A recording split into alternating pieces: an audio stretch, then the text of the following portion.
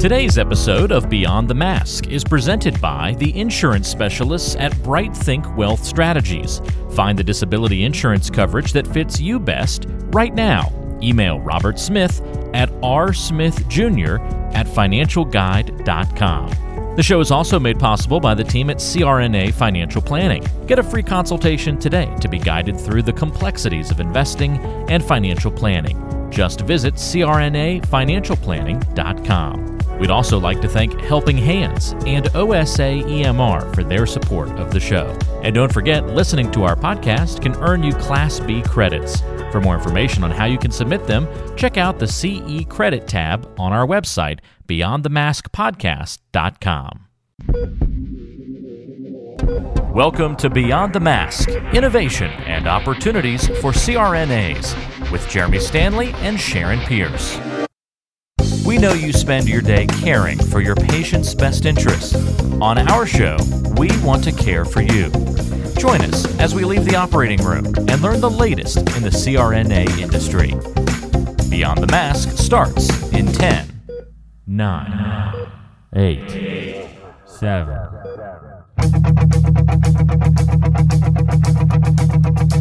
Welcome to Beyond the Mask. I'm Jeremy Stanley, and I've been working with CRNAs for over 23 years, and I'm married to one. And my co-host is Sharon Pierce. Sharon's a practicing CRNA for over 20 years, a past president of the AANA, the NCANA, and she's held many other leadership roles. As usual, our goal with every episode is to educate and enlighten CRNAs, and I think our topic today is definitely going to do that. And Sharon, what time is it? It's time to wake up, Jeremy. I think it is. Well, Sharon, welcome to the studio again. So good to be in the studio. You know, I love it here. I know. I Here on just this wanna snowy know- Saturday. Yeah, I just want to know if you had to drive 2 hours to come to the studio to me, would you do that? You know the answer. Okay, I knew that. I just wanted to make sure, since you know that's what I have to do. But, you know, you kind of cheat a little bit because you've got another place like Yes. 25 minutes away. Yeah, So, I do. you know. I anyway. keep my apartment in Lexington. And you get away from, you know, your mother-in-law and your husband and, you know. I know, so- it's not me getting away from them. It's me allowing them mother-son time. Reprieve. I get it. Let them have some mother-son time. That's what that's about. I understand. Well, I think we've got another good show put together today, I and agree. this is one we've been trying to do for a little while. I know. Every time we had it scheduled, something happened to one of the four of us that we had to change it. You know, my COVID, I think, was one of the Mhm. times, and it's been something here and there. But so we have with us today Jessica Poole. Welcome, Jessica. Thanks for having me. Yeah, and Laura Dwiggins. Thanks for having me, Sharon and Jeremy. Yeah, we're looking forward to it. Now, you guys are up in Pennsylvania. You hear us complaining a little bit about, you know, this dusting of snow. Is there any snow on the ground up there? There is. We have about 6 inches here, and it's nearing about 0 degrees outside. So. Oh, wow. Well, at least we're going to be in the 30s today. So, Yeah. and we did get, I'm going to call it a dusting overnight. I don't think it was even an inch, but I'm sure all the bread and milk was gone off of the shelves at the grocery store. And Do they do that up there too, ladies? Sometimes if there's going to be enough snow. So the well- temperature's -2 at night right now. So Oh, that's goodness. always interesting. So what's the dividing line? You think 6 inches or less, you've got bread and milk in the stores, and above you don't? What's the dividing line there? That's probably about right. That's too interesting. funny. Yeah, we get 6 inches here. There's nothing left at No all. lunch meat. The schools are anything. shut down all week. Nobody goes to work. I mean, it's pretty ugly. You know, you're lucky if you get the road scraped at all, especially the side streets. But usually they have the major highways done, but that's about it. So, Yeah. all right. Well, I better digress about that and get to what we're here for. So, both of you are in Pennsylvania, like I said, and we're going to be talking about legislative and advocacy updates. And really, you're going to be focusing more on what you know about the Pennsylvania Association of Nurse Anesthetists. But I think it has ramifications for all of our listeners. So we're excited about that today. So why don't one of you introduce the topic and let our listeners know why it is important? And also, when each of you get going, maybe tell just a little bit about yourselves and where you practice and so forth. So my name is Jess Poole. As we just talked about, I live in the Pittsburgh, Pennsylvania area. I originally graduated from Excella Health School of Anesthesia and practiced for several years and went back and completed my DNAP at La Roche University. From a practice perspective, I have been with a CRNA-owned group for a little over 10 years now. We have the contract at multiple outpatient surgery centers, hospitals, office-based settings. So we're a group of CRNAs that offer full service anesthesia and work very autonomously. From a professional perspective, I've been heavily involved with our state and national association for a number of years.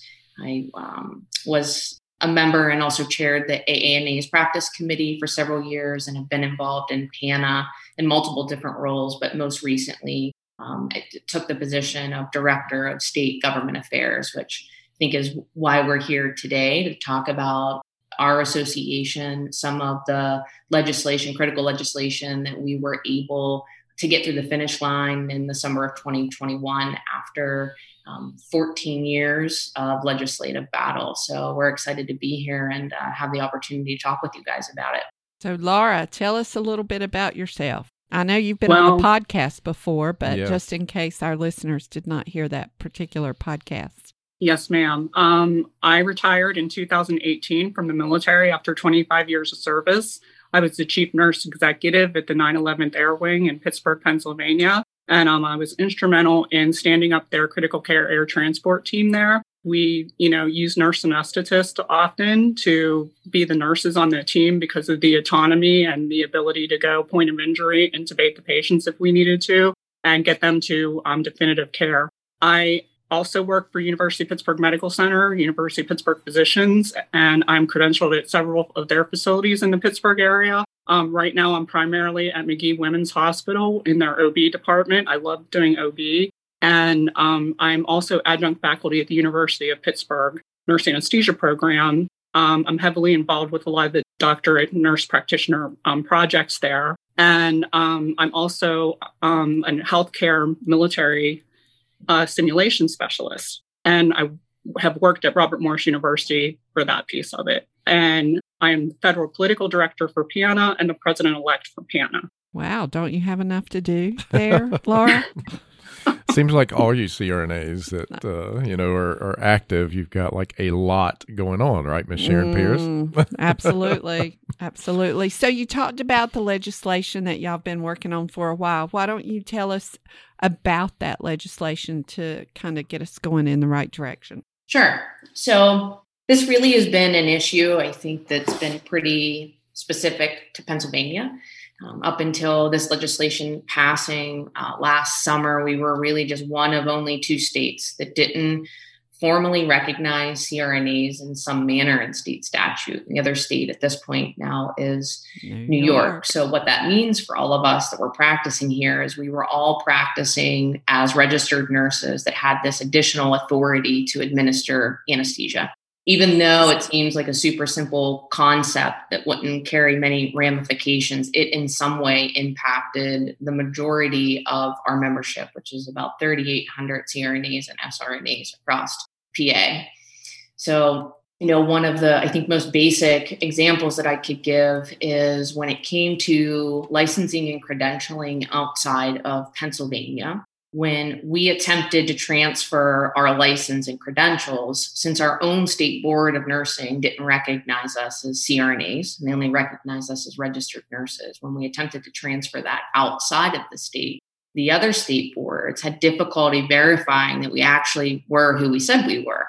And so it became a very lengthy process for them to verify our credentials and finally issue licensure. And sometimes that delay could be 6 months to a year. So that had a really big impact on all of us that were trying to license outside of the state. And we also, 2 of the major points is that it impacted our active duty military and all of our humanitarian CRNAs that wanted to deploy as part of a disaster relief team.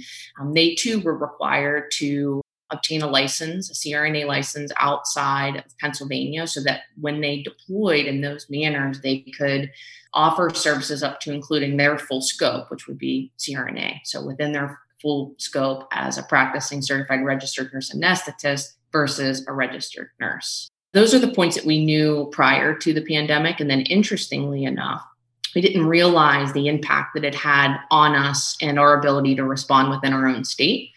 So at the start of the pandemic, we heard from many CRNAs and also facilities that really felt like they wanted to utilize us to our fullest capacity, which was great.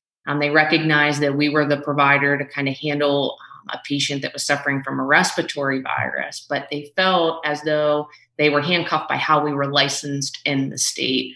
And so that really became an issue for many of the CRNAs and facilities. And then they had to try to figure out if they were going to lay CRNAs off or redeploy them to the floor. So it became an issue within our own state.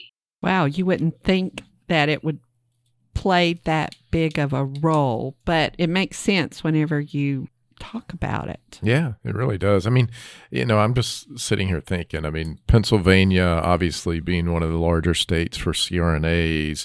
Why? I guess one of the questions I have is why? And New York, another large state. What was the reasoning behind this? What was the holdup, I guess you'd say?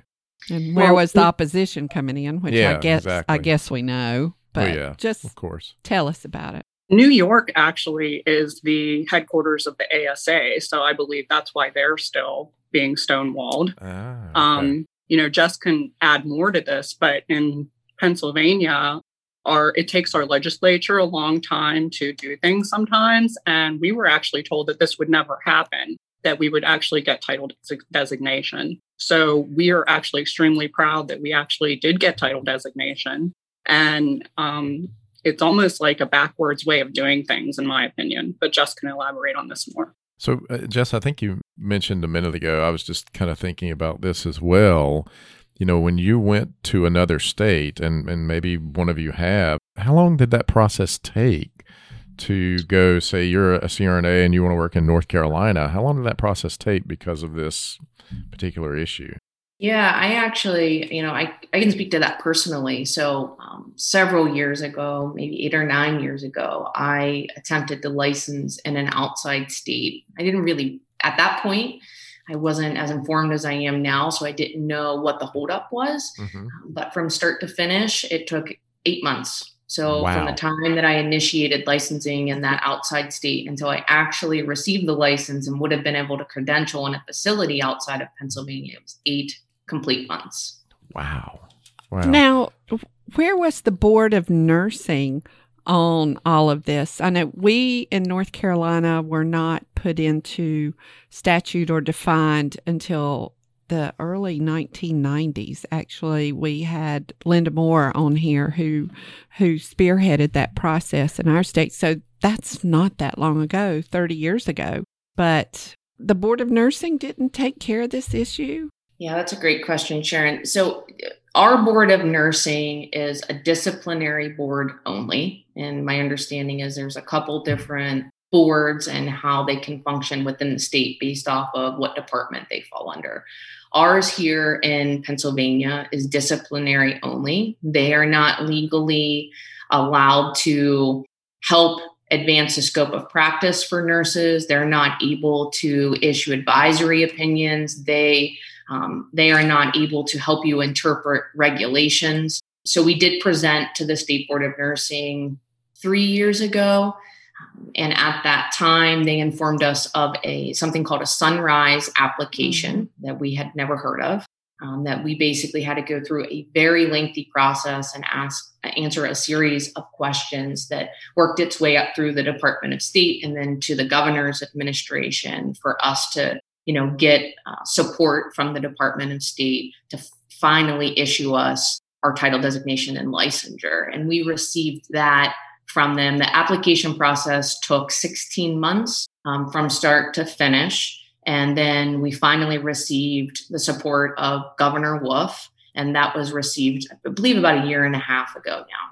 Wow. So who does make those designations, or if it's not the Board of Nursing, I mean, they're kind of handcuffed behind their back if they're just disciplinary and not there to I know they're there to protect the public. I understand that. And that's for all boards of nursing.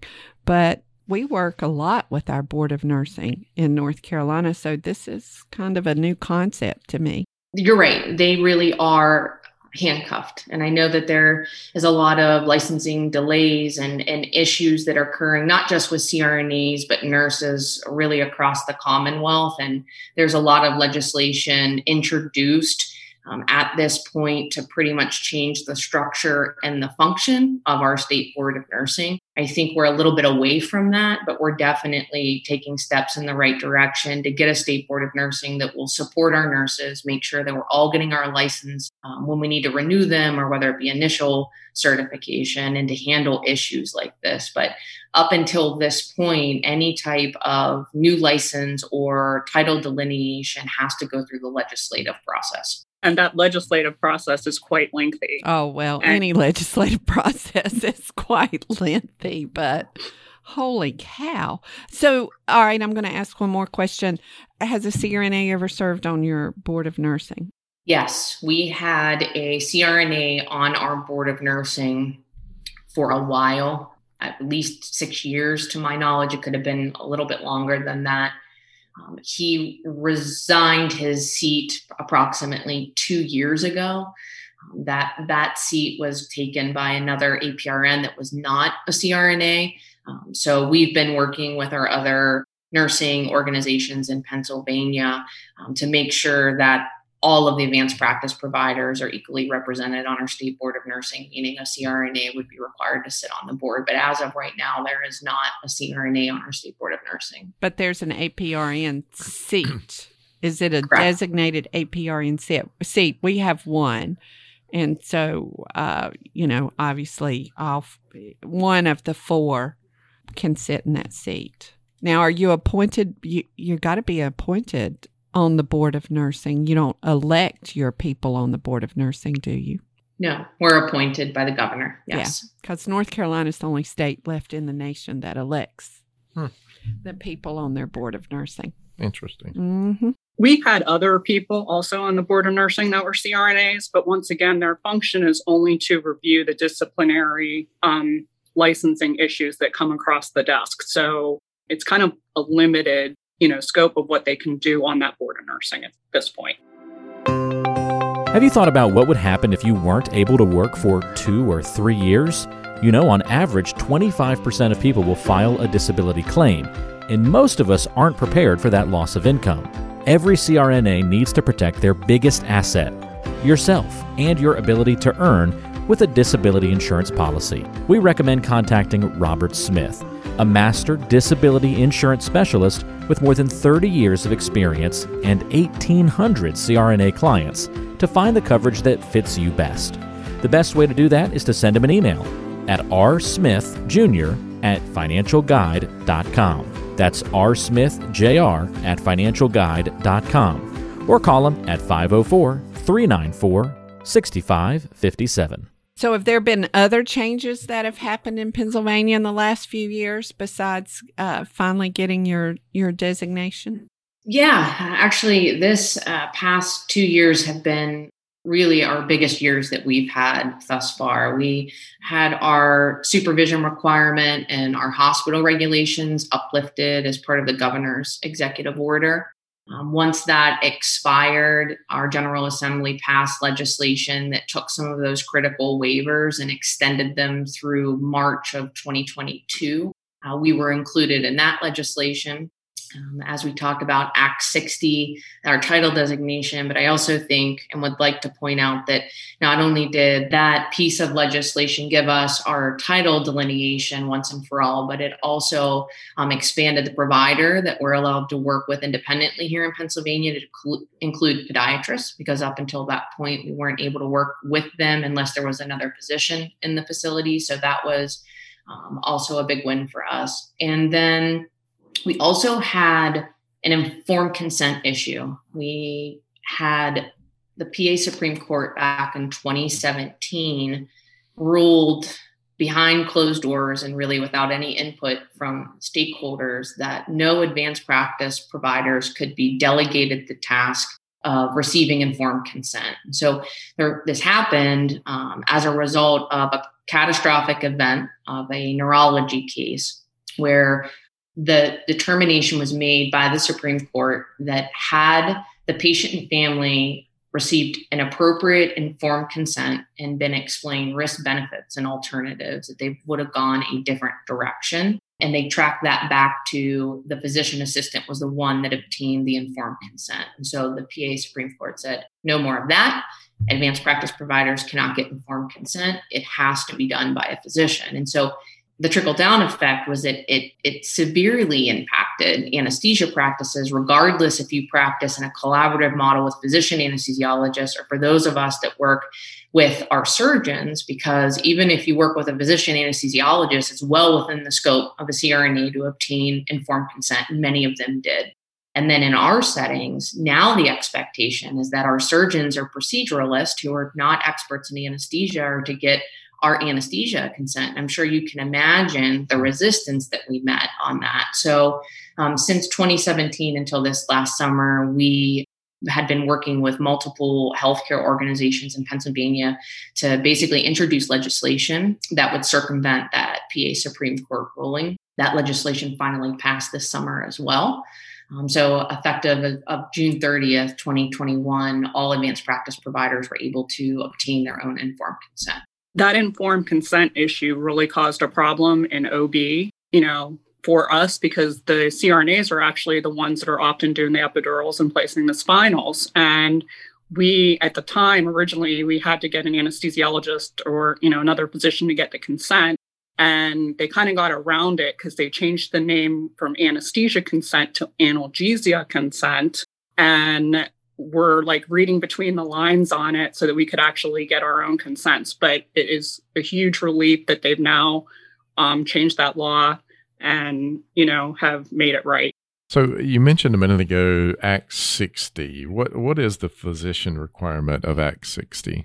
Yeah, that's a great question. And I think it's important that we point this out because I know that when this legislation was passed and signed into law by the governor, our physician anesthesiologist counterparts really tried to capitalize on this physician requirement as a new revelation in Pennsylvania. And really the exact opposite is true. The language as it exists in Act 60 is identical to how it's always existed in our State Board of Nursing regs and also our ambulatory surgical facility regulations under the Department of Health, stating that we work under the overall direction of any physician. So the language is identical and we just maintain status quo.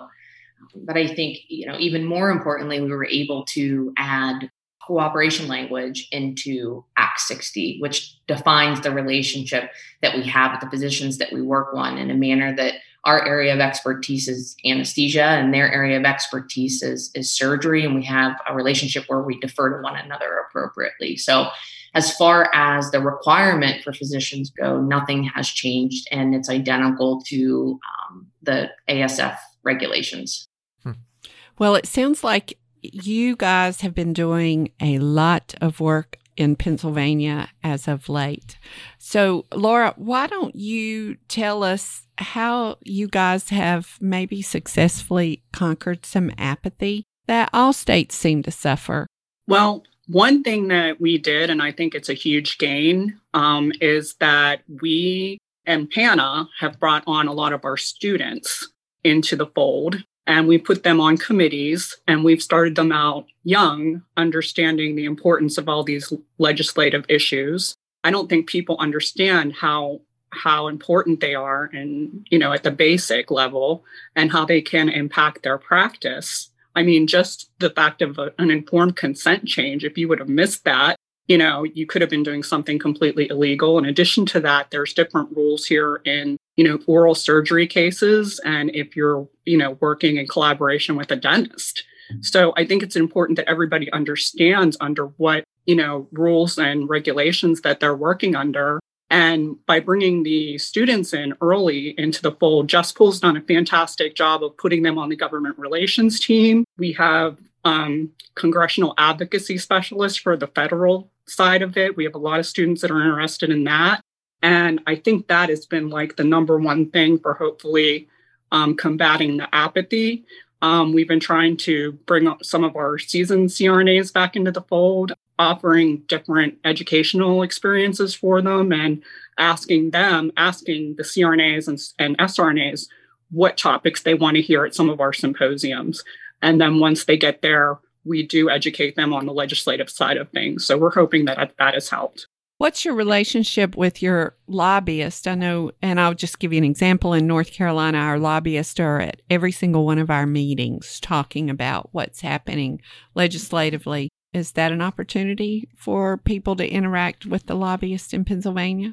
It is. PANA has made a lot of changes in the past 5 years, and one of the biggest changes that we have made is contracting with a new lobbying firm, one that aligned more with our mission and our vision for where we want to see our practice go.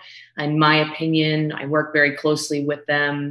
It was one of the best changes that we've made in a long time. They make themselves available to us at all of our symposiums. They participate in advocacy and leadership lectures that we do. They'll serve as on our expert panels. They've been great. They make themselves available to leadership and then also our members. So I want to point out that another thing that we've done, and she will never admit to this, is that putting Jessica Poole in the government relations director position has been one of the best things that PANA has ever done, because she is able to be in Harrisburg. And we've always said this before, but nobody advocates for you like you would advocate for yourself. So having a CRNA at the Legislative Assembly and at their sessions and interactively working with our lobbyist has been a huge thing that we just did within the past 2 years. And she won't admit to that, but I would like to sing her praises on that one. Yeah. A lot of people don't want to toot their own horn, but those are some great accomplishments. And Jess, how do you develop relationships with legislators when you're in Harrisburg? Yeah, so I think, as I just mentioned about contracting with this new firm, I think for us, we've had a really long history of strong leaderships within our association, PANA. And I think that a lot of those relationships have progressed from session to session. And so they've always been in existence. And I think how we grew upon that first was bringing in this new lobbying firm. A new lobbying firm that really has a great reputation in Harrisburg, and they have deeply rooted relationships with leadership and also the majority and minority parties. I mean, it really goes a long way to have lobbyists that are very well respected in your capital. So that was a good start for us. As Laura has mentioned, the PANA board made a decision a few years ago to really start focusing on having a CRNA lobbyist in the Capitol that works in conjunction with our contracted lobbying firm. So that just adds some consistency, because the issue that we had, and Sharon, I'm sure you can certainly speak to this, is that, we're all volunteer basis in our state associations, generally speaking, and leadership changes from one year to the next. And it is nearly impossible to build and maintain these relationships with our lawmakers and stakeholders that we need to in just a year's time. Because by the time your presidency or your GRC chair term has terminated, you're going to a new person, and that's a new person that your lawmakers have to meet and try to build a relationship with. And so there's just no consistency to that. So our board decided to change that about 2 years ago. And I think too, something we've really focused on here in Pennsylvania is, our in-district lobbying, our grassroots level advocacy. I don't think we could stress more to our members the importance of initiating and building that relationship in district. Go to their neighborhood, meet them in their district office, and start those relationships now. Because as we, progress with legislation that may positively or negatively impact the way that we practice, we need those relationships intact, so that they'll turn to us and ask us questions, and then take the information that we provide, back to Harrisburg and educate their caucus members, essentially. So those are just some of the small things that we changed here in Pennsylvania that I think have gone a long way. Beyond the Mask is made possible by the team at CRNA Financial Planning. With almost 2 decades of experience, the firm guides CRNAs through the complexities of investing and financial planning. Schedule a free consultation today by calling 855-304-3748 or go online to crnafinancialplanning.com. Laura, are y'all kind of mirroring what happened in Oregon where the association actually pays a CRNA to be in this role? That's correct. I would like to switch gears for a second to the federal level. I think that the AANA should put a CRNA in the Washington, D.C. office and advocate for us nationally and pay them. Because I think that would, so any AANA board of directors out there listening, just a suggestion from that end. I think that would go a long way just from the, successes that we've had in Pennsylvania on this issue and having someone there advocating all the time. Mm-hmm. Well, you bring up a good point. We tell people all the time at the state level that we need to have a CRNA in your state legislature, but yet we don't necessarily do such a great job at that at the national level. So I appreciate your thoughts on that. So how many days do you basically pay a CRNA to be in Harrisburg? A couple days? So when the board decided to do this, we actually decided on a salary so that it allows the flexibility for Jess to be able to be there when she needs to be. I need to give a shout out to her employer, who is phenomenal for allowing her the time to do this. And I mean, it does actually benefit that employer because they are CRNA, independent practice in many ways, but it is a small group. So when Jess needs to leave and go to Harrisburg, those, coverages needed to be covered in the OR. So, I mean, it's huge. And I'm not sure that somebody that worked anywhere else would be able to do that as well. Thanks, Laura. I appreciate that. So, Sharon, I spend, it depends how many session days, because it varies and they're off during the summer. But on average, I am in Harrisburg at least 4 full days a month. But I would say, 4 out of the 5 days a week, I am doing something related to that role, whether it is, Zooms or emails, texting, how it goes. It's a constant commitment to be in communication and make sure that things are going the way it's supposed to be. But as far as my physically being in Harrisburg, it's at least 4 days a month. But, during all this, you guys got some networking support from other groups. You want to talk a little bit about that as well? Sure. So, PANA focused about 3 or 4 years ago on really making a solid attempt to build a coalition foundation because, there's certainly strength in numbers, but I mean, there is power in building these relationships and these teams with organizations that are, maybe in a sector that's outside of the CRNA profession, or they're a stakeholder in the CRNA profession. And so we teamed up with a multitude of organizations, including, our Farm Bureau, our National Guard Association, our Rural Health Association, so on and so forth, that shared, the same goals that we had, which is, it's very simple. We need to reduce scope of practice restriction or advance our scope of practice. We need accessibility in healthcare services and anesthesia services.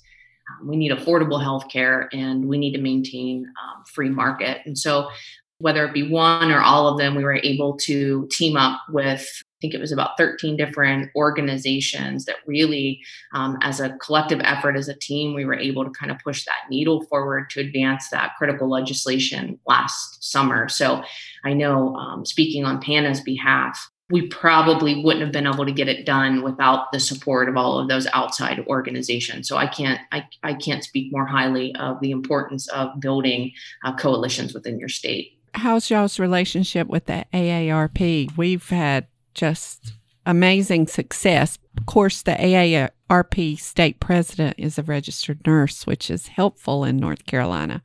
But how do y'all have a relationship with them?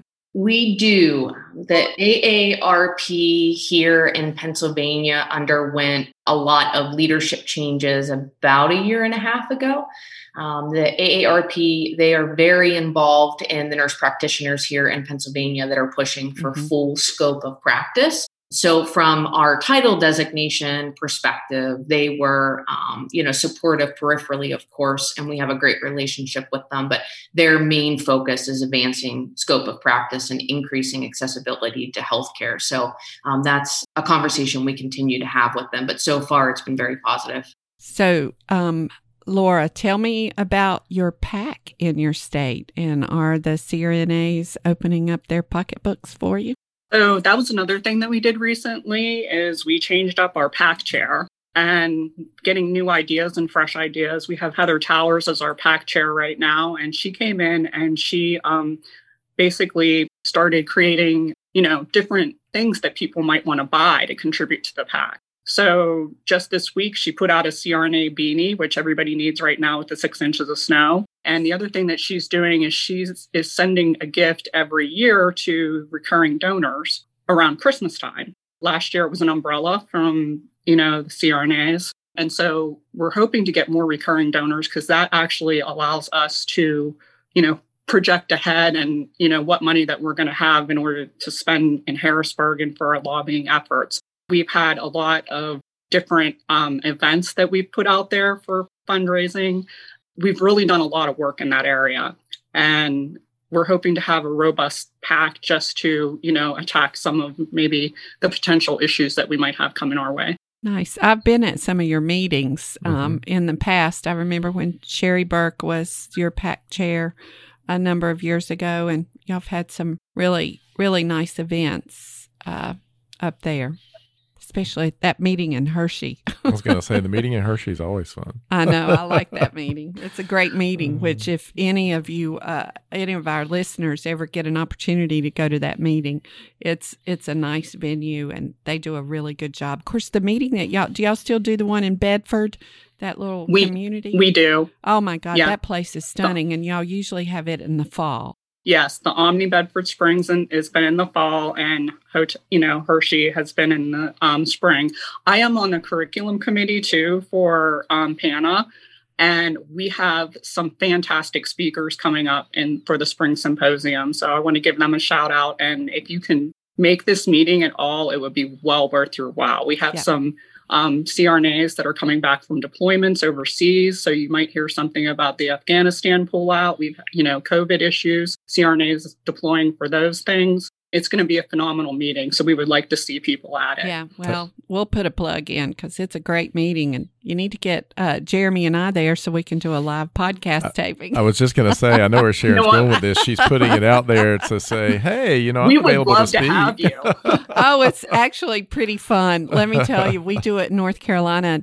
Actually, it's been pretty helpful because our age range, our demographic age range is trending up to older listeners because the first time we did it and we're on stage, we're taping live, and then of course we will push it out in a couple of weeks after that with our podcasting channels. But we'll have the people in the audience raise their hand if they don't know what a podcast is, and then we'll have the students go to those people and show them how to use the app real quick before we get started. But people will come up and say, I really enjoyed that radio show that y'all did. So it's really cool, and it's educating older CRNAs, seasoned CRNAs about podcasting. And now since you can get Class B credits from it too, I mean, that's free.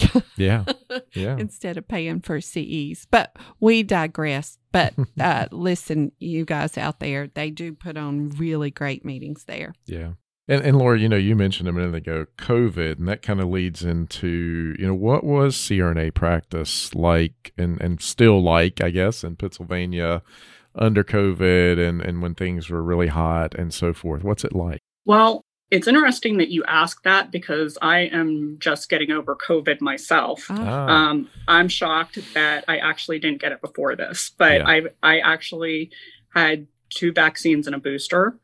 and managed to get it. So did Jeremy. Yeah. Yeah. So did my Well, wife. mostly- So did my daughter. You know, it was like over Christmas, everybody got it again. So Well, I hope everybody's recovering well Yeah, there, everybody's Jeremy, in your good. household. yeah. So I just wanted to say that, the CRNAs and, here have been working their butts off. And I think, recently with the Omicron variant, that some of the hospital systems have been overwhelmed. And, we ran out of negative flow rooms, and you still have to treat the patients. I mean, we were delivering people in the hallways, in OB. So I'm sure that's, most likely how I got it, because I really haven't been doing much of anything. I'd like to go and have a drink with Jess Pohl or some of the other PANA members, and we really haven't had a chance to do that with everybody working so hard. But when COVID first started, we actually found out that some of our CRNAs, they weren't sure what to do with them once they closed the ORs down initially, and they stopped all, elective cases, and didn't know what to do with them. And some of them, they were having clean rooms and be part of the cleaning staff. And CRNAs are always willing to do almost, just about anything that they can to help their patients. But we wanted to make sure that they were being utilized to their full scope. And so we were hearing a lot from that. So we had to reach out to different members regarding, those situations. And Just might be able to elaborate more on that. But yeah, it's been an interesting past couple of years. Yeah, in more than one way, right? Yeah, that would be true.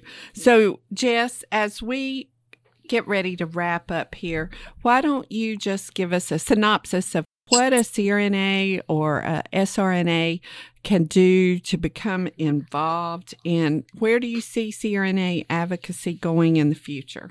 Yeah, so I think, just speaking specifically to Pennsylvania, as far as CRNAs wanting to get involved, we're trying to do a better job at making that easier for them, whether it be on a social media platform or outreach. We've been doing a lot of in-district meet and greets to try to engage our members, which has been wildly successful. And we've noticed over the past year or two that we have more CRNAs that are paying attention to what's going on and are reaching out to figure out how to get involved. So really, it's just a matter of networking and reaching out to us, and we will happily take any CRNA or SRNA that wants to advocate for our profession. So that's what I think in terms of getting involved. And as far as advocacy over the next several years, we've seen over the past 2 years a lot of states that historically, I think some of them historically have been very restrictive to our practice or conservative in nature. And we've had a lot of big wins in a short period of time for several states. And so whether that's a result of the pandemic or just a result of, hard work and tenacity, I don't know. But I really think we're just at the beginning of this. I think that the pandemic has shed a really bright light on our profession and the capabilities that we have. And I think everyone feels these wins and the momentum that we have, and it's contagious for all of us. So I think at the national level, we're going to see some movement with hopefully scope of practice within the VA. And I look for the same pro-CRNA legislation to advance in many of our states. So my perspective is that we've had a lot of wins, but I mean, we really even haven't scratched the surface yet. So we're just at the beginning of this. It's an exciting time. Yeah, that's great. And I want to add, they can always donate to the PAC, and we can have them be a PANA ambassador or a congressional advocacy specialist. And I was telling somebody the other day that, as a brand new CRNA, you walk into the OR and you're just, trying to figure out how to turn on the anesthesia machine. But when you really get into like advocacy and everything that's going on legislatively, you're actually in the next level of Jumanji. And things start to open up for you, and you see a new stratosphere of the profession. And I think if you don't do that, you're really missing out. I love that. I haven't heard it put as Jumanji. I love before. that too. Good, so. I love that. Well, listen, Laura, Jess, thank you so much for being on the show today. Thank you for all that you're both doing. I mean, obviously, it's showing up in Pennsylvania for the strong work that you guys are doing, and being on our show and giving other CRNAs out there an idea of what they can do in their state. Thank you. Thanks, Jeremy. Thanks, Sharon. It was a pleasure to be here. And I'm glad we finally got this one I done. know, right? We've been working on it for a while. All right, Sharon. Well, I think it's a wrap. I think so. We want to thank our listeners for listening to Beyond the Mask with Jeremy Stanley and Sharon Pierce. If you like our show and want to help us grow, Sharon, how can they help us grow? The number one way is to leave us a review, but make it positive. There's definitely enough negativity in this world. Absolutely. Tell your friends, share us on social media, and help us grow. There you go. Until next time. It's a wrap.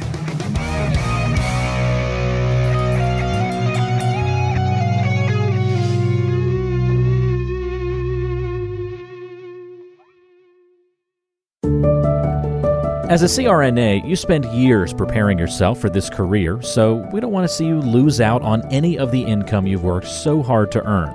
The best way to protect yourself and give you the confidence that a major life event won't disrupt your financial future is through disability insurance. We've known disability income specialist Robert Smith for many years and have seen the work he's done with nearly 2,000 CRNAs over multiple decades. He can help identify any gaps in your existing coverage and fill those gaps by finding the best value on a policy. Contact Robert and let him know you heard about him on our podcast. Send him an email at rsmithjr@financialguide.com. That's rsmithjr@financialguide.com. Or call him at 504-394-6557. Protect your greatest asset as a CRNA, yourself and your ability to earn a living by adding disability insurance to your financial plan. Today's show is brought to you by the folks at CRNA Financial Planning, an independent consulting firm that offers financial planning services exclusively to CRNAs and their families. From planning for a child's future college expenses to building a predictable income stream in retirement, the firm is committed to offering you comprehensive financial services, customized to fit your unique needs and objectives. If you have questions about your financial future, get them answered.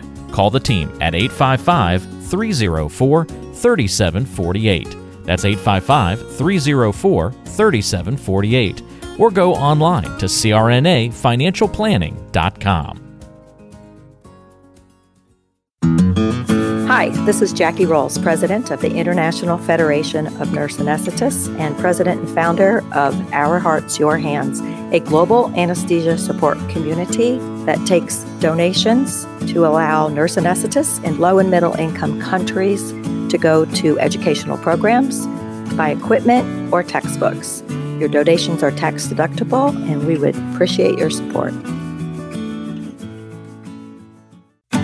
OSA EMR is a free anesthesia EMR developed by CRNAs that you can download and use on an iPad. Our nonprofit mission is to make sure that solo and small practice CRNAs can digitally record their anesthetics. To learn more, visit osaemr.com to download and consider donating to our cause. Remember, for CRNAs, data is destiny. Be sure to subscribe to the show on Apple Podcasts, Google Podcasts, Spotify, Stitcher, and anywhere you like to listen to shows. Also be sure to check out BeyondTheMaskPodcast.com. Each episode is posted there with a corresponding blog post, and we timestamp important parts of the episode to help you quickly get to the content you're looking for. Also check out the special series section on the site. You can follow along and catch up on the CRNA History Series, episodes specifically about political conversations in the industry. Or try the CRNA Personal Finance Series. It's all on BeyondTheMaskPodcast.com. And if you have a question for the show or want to be a guest or even suggest a particular topic, fill out the contact form on the site or send an email directly to us at info@BeyondTheMaskPodcast.com. And lastly, let's take the conversation social. Check out our Beyond the Mask podcast Facebook page and Facebook group.